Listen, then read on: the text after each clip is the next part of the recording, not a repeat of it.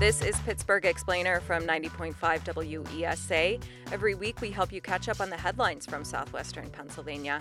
It's Friday, March 19th. Thanks for joining us. I'm your host, Liz Reed.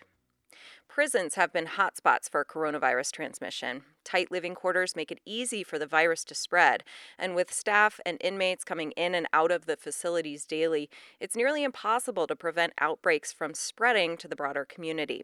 While correctional facilities aren't included in the state's current phase of vaccination eligibility, 3 Pennsylvania prisons have received vaccines for their incarcerated populations.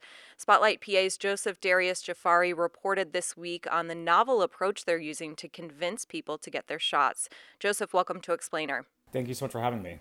So what are these facilities doing to entice people to get vaccinated? They are giving money to inmates, and that's not quite a novel approach, right? We see this done on the outside quite a bit. When you go to your Giant store, sometimes the store will give you $5 off your grocery bill if you get the flu vaccine, right? So it's not too different from what we're seeing on the outside in certain areas, but it is novel in the fact that this hasn't really been done in prisons before, especially in Pennsylvania, and they kind of took the idea from last year. They recognized that, they were going into flu season and that the coronavirus and COVID-19 kind of mimics the flu as far as like symptoms. And so they kind of said, how do we get people to, reduce the flu within prisons so we can pinpoint when COVID is happening, right? When somebody's actually having COVID symptoms. And so they started off by giving inmates $5 in commissary back in October if they got a flu vaccine. Now, keep in mind that prisons are notoriously bad with healthcare. And so in the past, the flu vaccine's uptake among inmates was around 20% each year. Last year, it was 48%. And they directly correlated that to the $5 incentive. But 48% is not good enough for the COVID vaccine, especially if people want to be outside of their cells and stuff like that. And so we don't know this for a fact, but I imagine they just kind of said, how do we up it? And so they said $25. And what's great is that this doesn't come from taxpayer money. This comes from money from inmates. When you buy something at the commissary, when you have to pay a fee or a fine or something within the prison, that all goes into a general inmate welfare fund, which financed this entire incentive. So basically inmates were paying themselves back. Now, public health officials, they worry about vaccine reluctance. Polls show a significant number of people who don't plan on getting vaccinated or are skeptical about getting the shot. Is that something officials are seeing in prisons too? To some degree, yes, and to some degree, no. I will say that there is vaccine hesitancy in places where you'd expect, right? So you'd expect a bit of vaccine hesitancy from people who maybe don't listen a lot to the news or anything like that, and so they don't quite understand how it works. And so the same thing is kind of happening. Also, we're hearing anecdotally that corrections officers are kind of spreading conspiracy theories about the vaccine. I spoke with one inmate over in Muncie who said that a corrections officer was saying that, there's nanochips in the vaccine. And so what the DOC did, or individual prisons really, in Muncie, for example, is they have peer counselors. And so they said, listen, the inmate population doesn't trust us, rightfully so. We want you guys to spread the information about the vaccines, because if they're not going to listen to us, they're going to listen to you. And so they started having these peer counselors within the prisons talk to other inmates, just like how it works, how the vaccines actually work, to kind of dispel any myths. And, one of the people that I spoke to, one of the inmates that I spoke to, she was very hesitant about the $25 incentive because, if anything, she thought that was going to play more into vaccine hesitancy. Why are you guys paying us to do this, right? But the opposite happened. A lot of people took it up, and maybe it was in conjunction with, the peer counselors. Maybe it was just the incentive in itself. So that's kind of where I think that we're seeing the vaccine hesitancy not as big inside as it is outside. So what percentage of incarcerated people in these prisons that have received a vaccine are opting for the shot? We only know what the DOC will tell us, and the DOC has not been incredibly transparent about their vaccine procedures so far. We reported the fact that they had really big data discrepancies in what they were using for coronavirus tracking, and so they took their tracker offline, and we were supposed to know exactly what was going on with vaccines. By now, we still don't. But what we do know, and it's kind of what they've said through testimony during budget hearings and stuff like that. In 2 different facilities, we have up to 73% of people opting for the vaccination, and that's 2 out of 3 that we know about fully. Now, again, this is only 3 of the state's 23 prisons that have received vaccines. More broadly, how is the Department of Corrections doing at containing the coronavirus? Again, we don't really know, because once they took off the data dashboard, we kind of went into a blackout. We didn't have as much information as we wanted to.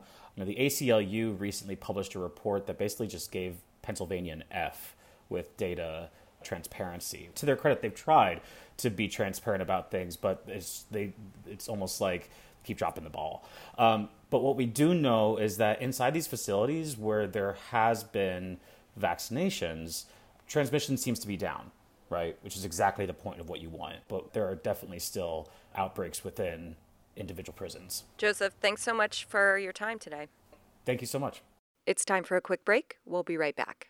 I'm Christopher Ayers, the local host of All Things Considered here at 90.5 WESA. The last year has been a turbulent, sometimes scary, oftentimes lonely one, and a lot in our world has changed. But I'd like to think that WESA is not. In fact, I'd like to think that this station has doubled down on what it does best. The pandemic, racial justice protests, an election, a new administration, all of these events have had reverberations ranging from the local to the global. And WESA and NPR have been here with you the entire time, providing you the information that you need to navigate it all. The only reason we've been able to do it, though, is with financial support from listeners like yourself. Your contribution, at whatever level you see fit, pays for the nonprofit journalism that you've come to rely on every day. So please help us keep doing the work that keeps you informed. Support Pittsburgh's NPR news station at WESA.FM, and thanks. Bars, restaurants, and entertainment venues have been hit hard by the coronavirus pandemic. It's not just about the bottom line for the owners of these businesses. Many workers find themselves scraping by with diminished hours and tips. A new local initiative seeks to raise $250,000 to help these workers. It's an effort of a number of groups, including Pittsburgh Restaurant Workers Aid and the U.S. Bartenders Guild. WESA's Bill O'Driscoll is here with more. Bill, welcome back to the show. Thanks, Liz. Is there a way to quantify the impact of the pandemic on this industry? Well, there's a lot of different measures of it. One, I will say, a number that stuck out for me was back in December, University of Pittsburgh Center for Urban and Social Research estimated that between October of 2019 and October of 2020, 31,000 restaurant workers in Allegheny County had lost their jobs. So that's an enormous number. I think that gives some sense of it. What's being done at the policy level? This is a grassroots grant effort. What's being done at the policy level to help these businesses and these workers? Well, there are some government programs now that are coming around. The state has this program that's specifically targeted at restaurants. It would give $13.7 million in Allegheny County, specifically targeted at restaurants. At the federal level, the brand new relief package just signed into law would provide $28.6 billion for independent restaurants in the form of grants from the Small Business Administration.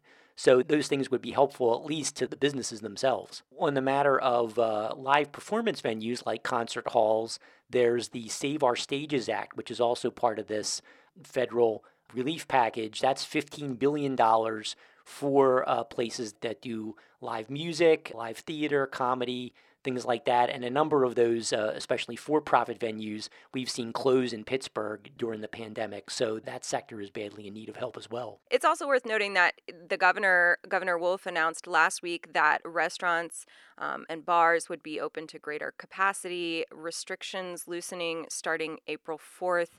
Is that likely to help the industry recover? Well, it'll certainly let restaurants open at bigger capacity. Now and up until April 4th, you can't serve alcohol unless you're also serving food. That might have convinced some places that are primarily alcohol-serving establishments not to even bother to open. So if those places open, other places can expand their capacity. Yeah, sure, it should help the businesses and that should help some of the workers too, at least, get their paychecks and get tips. I have to think though that it's got to feel a little bit like a double-edged sword for some of these workers because many of them are not yet eligible to be vaccinated unless they have a qualifying condition or are over age 65, right? Yeah, that's right. It is a big concern, and actually, some of the groups are starting to get more outspoken about it. The Pittsburgh Restaurant Workers Aid, as well as the U.S. Bartenders Guild, and other groups have spoken out and said, "Look, if you're gonna open up more, we're going to be in contact with more people.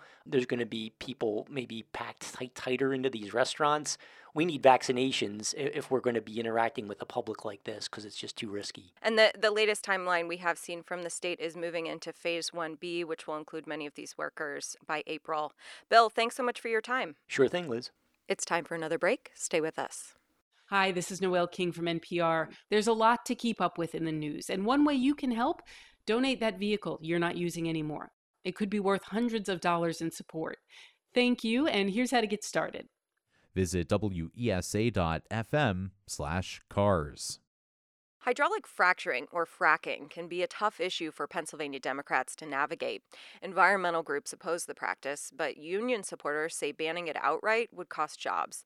The issue is likely to play a big role in the race for an open U.S. Senate seat next year.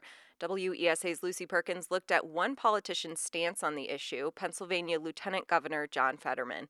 Lucy, thanks for being here. Thanks for having me, Liz. So before Fetterman held statewide office, he was the mayor of Braddock. What was his position on fracking then?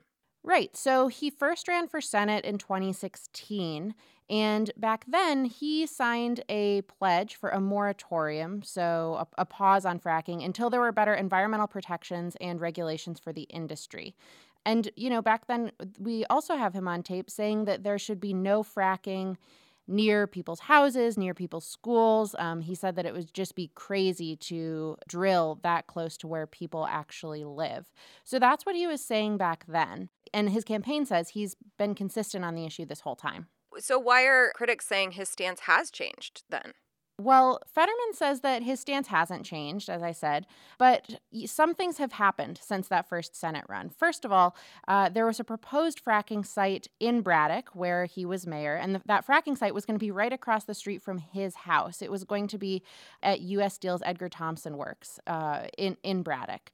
And environmental groups say that, he used to oppose the idea of fracking so close to where people live, but that, maybe he's made some exception here. And he said the economic opportunity of the money that this would save for Edgar Thomson Works was just too good to pass up, and that's why he supported fracking at this site so close to home. That's really interesting. I mean, he's saying his stance hasn't changed, and yet he supported a fracking site that was close to people's houses, right? How does he square those two things? Well, he says, when I talked to him about it, I basically just asked, so it sounds like in this particular instance, you were thinking about the economics of the situation rather than the potential side effects that could be more negative. And what he would say is that since his first Senate run, there have been more environmental protections put in place and regulations for the fracking industry to help protect against any negative side effects of drilling. I talked to environmental groups who did say, yeah, technically that's true. There are more protections. There's, a new permit that regulates methane emissions from unconventional wells. But environmental groups also say that there are so many harmful side effects from fracking that the current regulations and protections in place just aren't sufficient. What about the other Democrat vying for this nomination, State Representative Malcolm Kenyatta? Where does he fall on fracking? Yeah, so first of all, what I will say is that the field will grow. We are pretty far out from this election still, and I do think it's important to bring up what State Rep Kenyatta said, just because, as you mentioned, this is going to be a pretty big issue in the race. But we just haven't heard from any other candidates yet. But when Kenyatta announced his run back in February, he was asked about fracking. I asked him about it. Other reporters asked him about it. And just as Fetterman kind of says, eventually fracking will be phased out just because clean energy and sustainable forms of energy will be the norm. Kenyatta kind of said the same thing. He said clean energy is really important, and Pennsylvania should be a place where we can develop those resources, but it's also really important that we have good union jobs. And when, he was pressed on, so do you support a moratorium? He said yes, but he wouldn't weigh in on what that meant for people who have jobs in the fracking industry right now.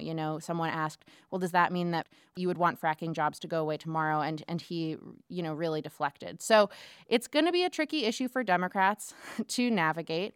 But it's one that it's important to note. Fetterman, has had more practice weighing in on, because fracking is a much bigger issue out here in Western Pennsylvania than it is on the eastern side of the state, where candidates like State Rep Kenyatta are based. Knowing what you know about the Democratic voter base in Pennsylvania, how are these positions likely to play with these primary voters?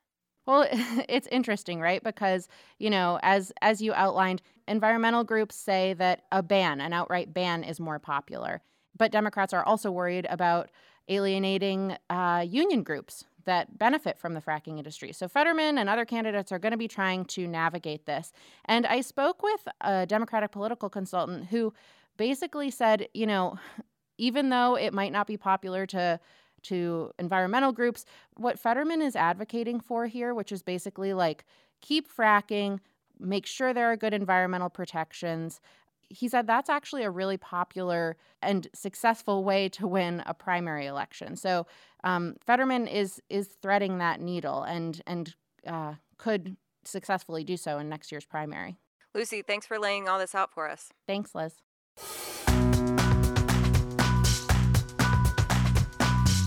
That's Pittsburgh Explainer for this week. Our show is produced by Katie Blackley and edited by Lucy Perkins. You can find all of our news coverage at our website, wesa.fm, and of course on the air at 90.5 WESA.